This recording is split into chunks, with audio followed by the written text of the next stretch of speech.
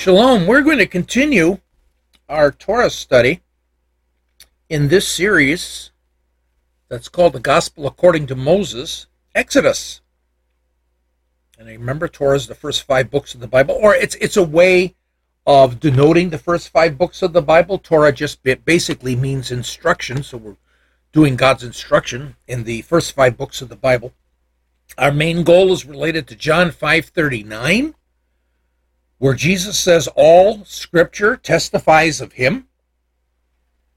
The only Scripture that they had in Jesus' day was the Old Testament, the Hebrew Scriptures. And so, indeed, where is Jesus in the Hebrew Scriptures in the Old Testament? Where is he in the Torah? Where is he in these events of the Exodus? So again, we're going to focus in and continue in our lesson. We're going to be in Exodus chapter 2, verses 23 to the end of chapter 2, and then the first verse of Exodus chapter 3. Now, before we start, just a couple things, just as some reminders. One, I hope you can check on the podcast, the Torah Nugget number 10, Torah Nuggets number 10. And it's related to why I do what I do, but it's also related to the fact of it's a message for our day and our time. These days of real danger and distress, disorder, and indeed how I see myself, how I see this ministry related to all this. So I hope you check that out. Torah Nuggets number 10. Another one is the lessons in this series, The Gospel According to Moses, Lesson 5, Part 1 and Part 2. It's related to the dating of Exodus as related to the real archaeology that's related to the Exodus, not just somebody's opinion.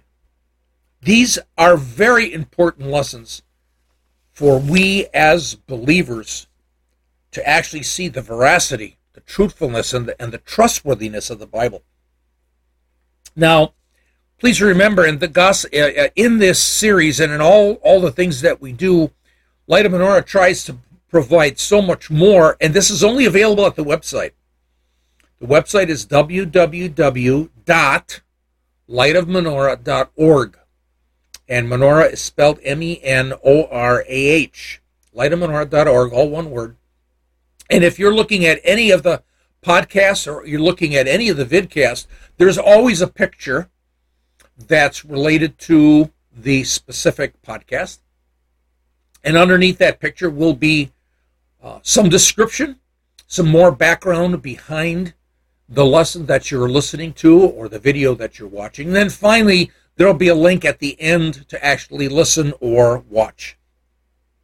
But in those descriptions, what I try to do is provide other links that are resources that I think will be helpful in that lesson or enhance what you're learning or even expand what you're learning. These topics sometimes are just too complex to do in a 15-minute, 30-minute, 40-minute podcast. And so Light of Menorah is trying to be as thorough as possible. Another thing for your FYI, for your information, is at the website, off on the right side or the left side, you should see a YouTube logo. And if you clicked on the YouTube logo, it will take you directly to all the videos that Light of Menorah has produced over these years. Some go back a number of years, but some of them are the brand new ones. So all of this is at the website. Check these out.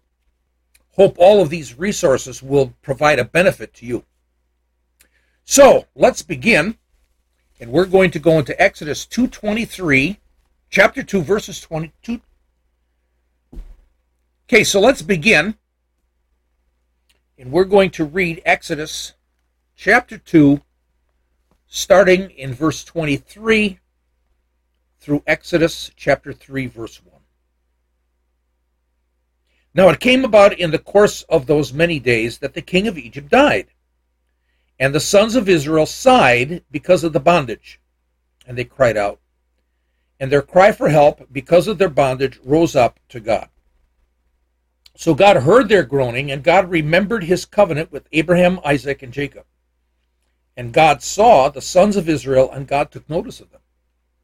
And so we end chapter 2, and the first verse of chapter 3 is, Now Moses was pasturing the flock of Jethro, his father-in-law, the priest of Midian, and he led the flock to the west side of the wilderness and came to Horeb, the mountain of God.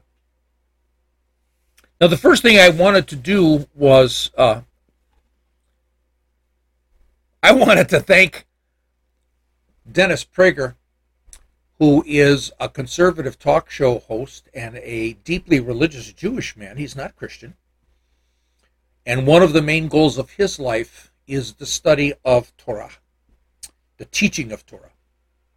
And he inspired me to take a look at the verses in Exodus chapter 2, starting in verse 23, in a new way, and I didn't realize this.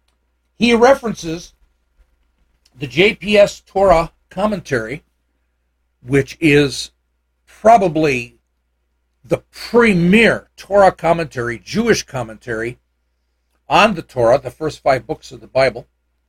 And the brilliant scholar, Jewish scholar, Nahum Sarna, is the one that provided the commentary on Exodus. So what I wanted to do to read his commentary, Nahum Sarna's commentary here, because it's amazing what's in these verses. Here it is. Nahum Sarna states on verses 23 through 25, It was an established practice in Egypt for a new king to celebrate his ascension to the throne by granting amnesty to those guilty of crimes, by releasing prisoners, and by freeing slaves. A hymn composed in honor of the accession of Ramses IV illustrates the custom.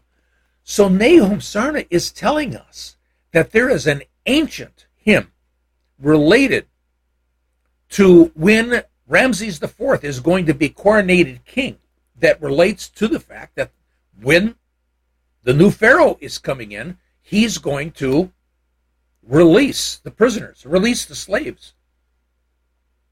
It records a happy day for Egypt when fugitives returned to their towns, and when those in hiding emerged, and those in prison were freed.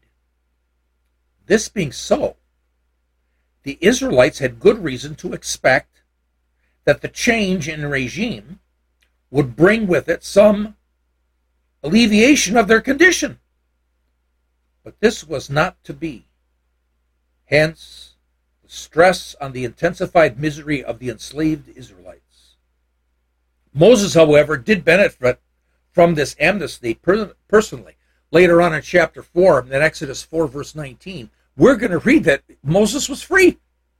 God even says the persons that the Pharaoh who was trying to capture you and execute you because of the Egyptian that you had killed is gone. And so, again, we get the sense of, in the culture, in the Egyptian culture, the new Pharaoh is releasing all the prisoners. Now, what's interesting in this verse is this. I'm going back to the New American Standard, and in verse 23, it says, Now it came about in the course of those many days that the king of Egypt died, period. And the sons of Israel sighed because of the bondage, and they cried out. Now there's a period there. Now, in the actual Hebrew, there is no period. This is so critical in terms of translation. So when we're reading that, we're reading the sentence so that the king of Egypt died and the sons of Israel sighed. The implication in the Hebrew is one statement is related to the other. In other words, one statement comes from the other. Because the king of Egypt died, therefore the sons of Israel sighed because of their bondage, because they weren't released. And so in other versions, I don't know what other versions of the Bible that you may be reading, you really have to read it as the king of Egypt died, no period, no comma, just the conjunction and this is exactly what it does in Hebrew, because therefore then we get this verification that we're probably dealing with that ancient culture. Now, the Hebrews are not freed. We know that. Others are freed. Like we said in Exodus chapter 4, verse 19, Moses is not guilty anymore. He's able to meet the next Pharaoh. That Pharaoh didn't forget Moses. Moses was in the family of the Pharaoh. The Pharaoh's daughter adopted him. Yes, maybe the Pharaoh had many other sons, but he's part of Pharaoh's family. Now that Pharaoh died, his adopted father who actually wanted to hunt him down and bring him to jail and then execute him for the murder that he committed against the Egyptian. But now we see that based upon the culture, Moses is freed, but the slaves are not. Hebrews, it's hard enough facing cruel slavery, but now their hopes are dashed. They were probably depending upon being released as slaves when that Pharaoh died. And so they cried out, Za'akah. That's that Hebrew word. It's not just crying out. It's a scream of deep terror, or the scream of deep anguish. And so Pharaoh died, and the Hebrews cried out, and they cried out to no one. They were at their wits' end. They were without hope. And we've already covered this in previous lessons in this series, that most of the Hebrews had forgotten the God of Abraham. They'd assimilated into the Egyptian culture before the slavery started. You can see that in lesson 4. So I bring this up now since before slavery, life must have been really good. They were accepted into the pagan culture and society. And for Moses too, he probably forgot a lot of his walk with the God of Abraham and the God of Isaac and the God of Jacob. He's in the house of Pharaoh for 40 years. He's immersed in this Egyptian culture. How much did he forget? And you have to ask the question, if they're immersed in the culture and they've assimilated in the culture, why would anyone want to leave and go back to Canaan? Now, we're at a very interesting point. The Hebrews could very well have been trusting in the fact that they would be released as slaves, but they weren't. The next Pharaoh, which is the son of the previous Pharaoh, did not release them. Now we're going to ask the question at this point, is there a possibility that God had to force the Hebrews to leave? I mean, again, the question is, why leave? The richest, most powerful empire, kingdom on the face of the earth is Egypt in these days. Unbelievable wealth, unbelievable power. The abundance of food, the abundance of work. I mean, Pharaoh had enough jobs for everybody with all the building that they were doing. Why would anyone want to go back to Canaan? So we have to ask the question, in light of where we're at right now, did God have to do something to force his people out of Egypt? At this point, I'm going to thank Ray Vanderland, who was my first teacher way back when I and Robin went to Israel with him for a 2-week intense Bible study tour, as he took us back into looking at the Bible in its historical and archaeological context. Boy, that was just amazing. But Ray has a DVD series. He's got a number of DVDs, and inside there he's got a series on Egypt. And in there he posed the same question. He said, how do you get these Hebrews out of Egypt? I mean, how do you get them to want to leave? I'm going to go to Exodus, or not Exodus, I'm going to go to Ezekiel chapter 20. And I'm going to start reading in verses 7 through 10 in the New American Standard. I said to them, now who's speaking here is God. Obviously, God's speaking through his inspiration on the prophet Ezekiel. God said to them, cast away each of you the detestable things of his eyes, and do not defile yourselves with the idols of Egypt. I am the Lord your God. But they rebelled against me and were not willing to listen to me. They did not cast away the detestable things of their eyes, nor did they forsake the idols of Egypt. And so in these two verses, in 7 and 8, it gives us a picture that you can say, wait a minute, yeah, they assimilated in Egypt. They became part of the culture, and that they not turn away from the idols of Egypt. Then I, God saying, resolved to pour out my wrath on them, to accomplish my anger against them in the midst of the land of Egypt. But I acted for the sake of my name, that it should not be profaned in the sight of the nations among whom they lived, in whose sight I made myself known to them by bringing them out of the land of Egypt. It's as if God is saying here in Ezekiel 20, as we look back to the Exodus, as we look back to the days of the harsh conditions that they lived in and the slavery, that indeed God brought it upon them. He brought his wrath upon his own people because they had assimilated into the pagan culture and the worship of the pagan gods of Egypt. Because he did not want his name, to be profaned in the eyes of the nations. So it seems as if God put the Hebrews into slavery, which was part of his plan. It's his plan related for all the nations. God was angry with the fact that they had assimilated into the culture. They bought into idol worship.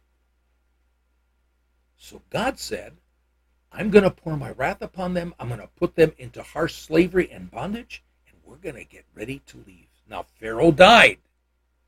That's exactly what we're reading in Exodus chapter 2, starting in verse 23. Pharaoh died, the new Pharaoh comes into power, and they're not released. They're still in bondage. The Hebrews thought we're going to be freed, but they weren't. Now they lost hope in everything. Now, finally, they had a good reason to get out. And they cried out, Za'akah, to no one. God heard them. This is part of God's plan. He's got a redemption plan. Obviously, number one, to redeem his people and bring them out of the bondage of slavery. But it's part of a bigger redemption plan for Jew and Gentile through Jesus, through the cross, of bringing us out of the bondage of sin and the slavery to Satan. Now, is this what God was waiting for? Many people ask, why did God wait for so long to finally take action? Well, we're at a point that's critical because the new Pharaoh comes to power. The Hebrews are not released. They lost all hope, and now God has them where he wants them to be. It seems plausible that it's engineered and orchestrated by God himself. Now is the time to bring in his man, his chosen one, Moses. So sometimes for me, I wonder when I look at this, and I consider these events where the Hebrews assimilated into the culture of ancient Egypt. They immersed themselves in the religion of Egypt, the worldview of Egypt, worshiping their gods. And then God pours his wrath upon his own people to get them ready for the redemption that he's going to provide it through Moses, so that they would come to the land promised to Abraham, Isaac, and Jacob. And I then compare this, and I said, wait a minute. Today, many of us Christians would say, yes, there seems to be evidence that many in the church have assimilated into this hedonistic, pagan culture that surrounds us here. Just like the Hebrews. Imagine! I just read an article the other day of the increase in anti-Semitism, anti-Israel aspects in the church today. It's surfacing like never before. Or imagine a president who proclaims himself to be a devout believer, a devout Christian, but signs an executive order for tax-funded abortion. That doesn't make sense. And so I ask, will God bring his wrath upon the church? Just like Israel. He had to get them ready for his redemption through Moses, to bring them into a new covenant and lead them to the promised land. It's almost as if a picture, God is going to do the same thing to the church. He's going to pour his wrath upon us to get ready for the second coming of the Messiah, when finally the Messiah will take those that turn to him, those that belong to him, and bring them in to the promised land where we will live with him forever. Will God get us ready for the coming of the ultimate Redeemer in Yeshua? One last comment that I wanted to make on verse 24. It said, God remembered his covenant. And you say, huh? Did God forget? And you're going to read this in Genesis. So if you were in the Genesis series, the Gospel according to Moses in Genesis, that's there as well. So I'm going to address it right now because it's related to your study of Genesis or Exodus or any parts really of the Torah. Does God forget? Does he need a Google Calendar on his laptop to remind him that he's got something coming up? Does God have an alarm set on his Kingdom digital cell phone to wake him up to remember? Now the Hebrew word there is zakar. The Strong's number is 2142. And it has the idea of remember, of something to bring to mind, but also it's related to the idea of bearing something in mind. In other words, constantly being cognizant of something. In other words, there's something on your mind all the time. Now, understanding zakar means that this means we have a more reasonable idea of the translation. So when he heard their groaning, it's not that he remembered his covenant because he forgot. God heard their groaning because he had a covenant with Abraham and a covenant with Isaac and a covenant with Jacob, and it was constantly on his mind. So once again, the English does not give us the proper understanding in terms of when we're reading this that God would forget. Zakar, remember Cain killed Abel. And you can go to the Gospel according to Moses, Genesis lesson 14, where we really talk about Cain killing Abel. And in there, we really get into the Hebrew where it talks about the fact that the bloods of Abel, not the blood, the bloods of Abel cried out. And the implication is the generations that would have come from Abel were crying out to God.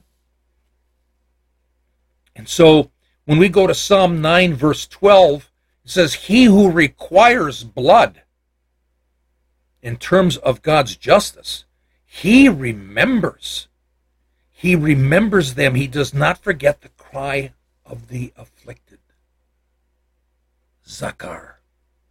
The cry of the afflicted, the cry of the innocent is something that God bears on his mind constantly. He doesn't forget it. It's always there. 62 million babies have been killed due to abortion since Roe versus Wade.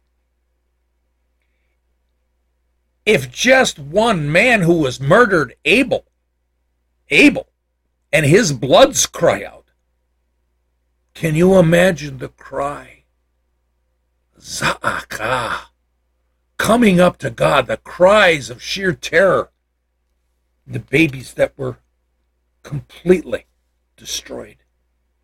Their blood cries out to Adonai. God always has this on his mind. So indeed, we return to the Hebrew. It adds and enhances our understanding of the English. And for us now, in these days, I truly fear, for me, my view, I truly fear what may be ahead of us in the United States. The Hebrews assimilated into the Egyptian culture. And is God going to hold us responsible for allowing this to happen? 62 million. And many of the other things where we can say the church perhaps failed. I'm not sure. Just I truly fear our rush into evil since the election.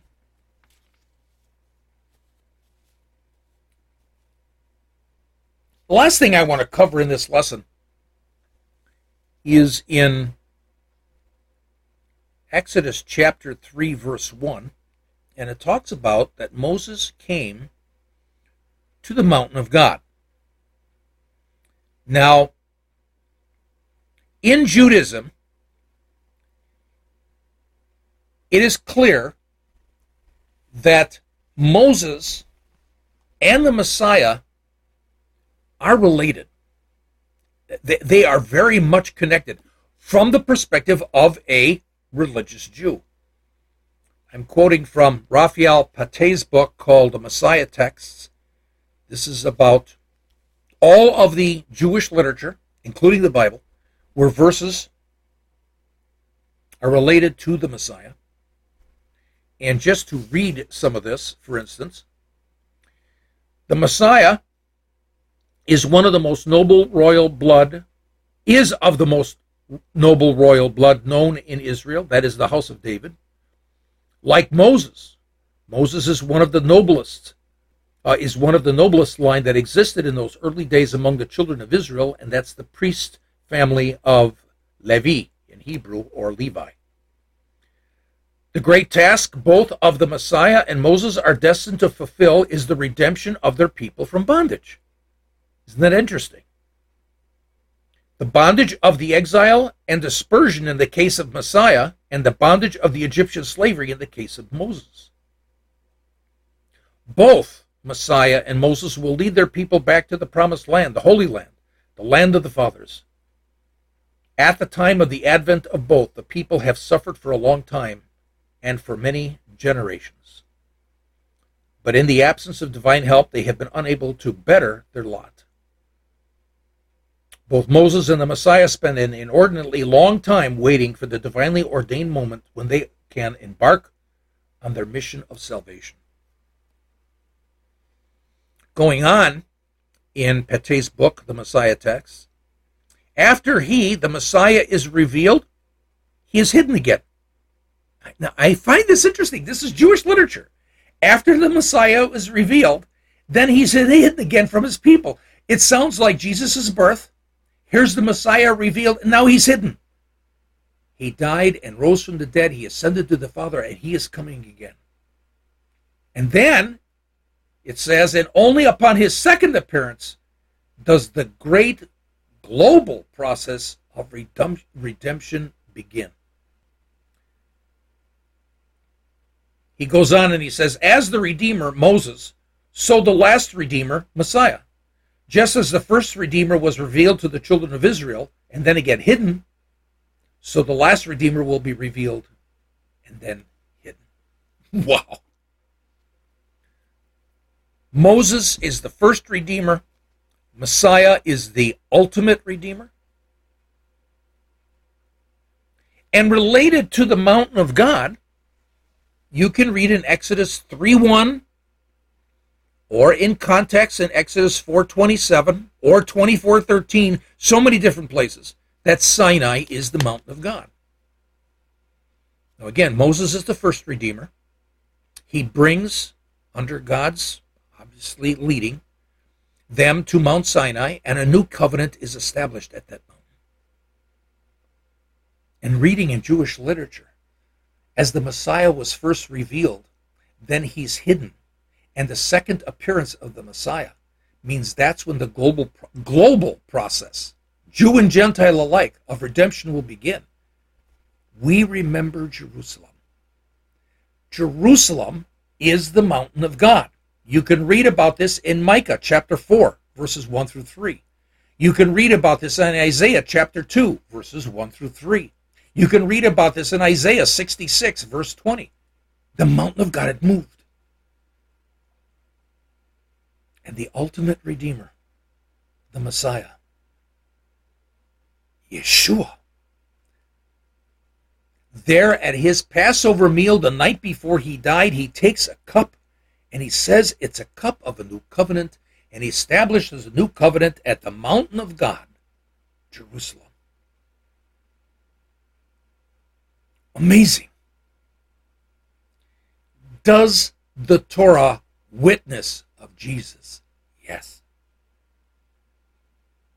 God now is instructing us, giving us his Torah, not his law, his instruction.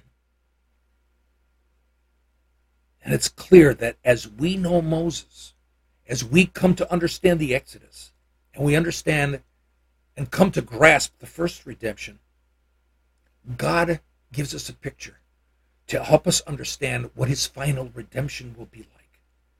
Through the cross,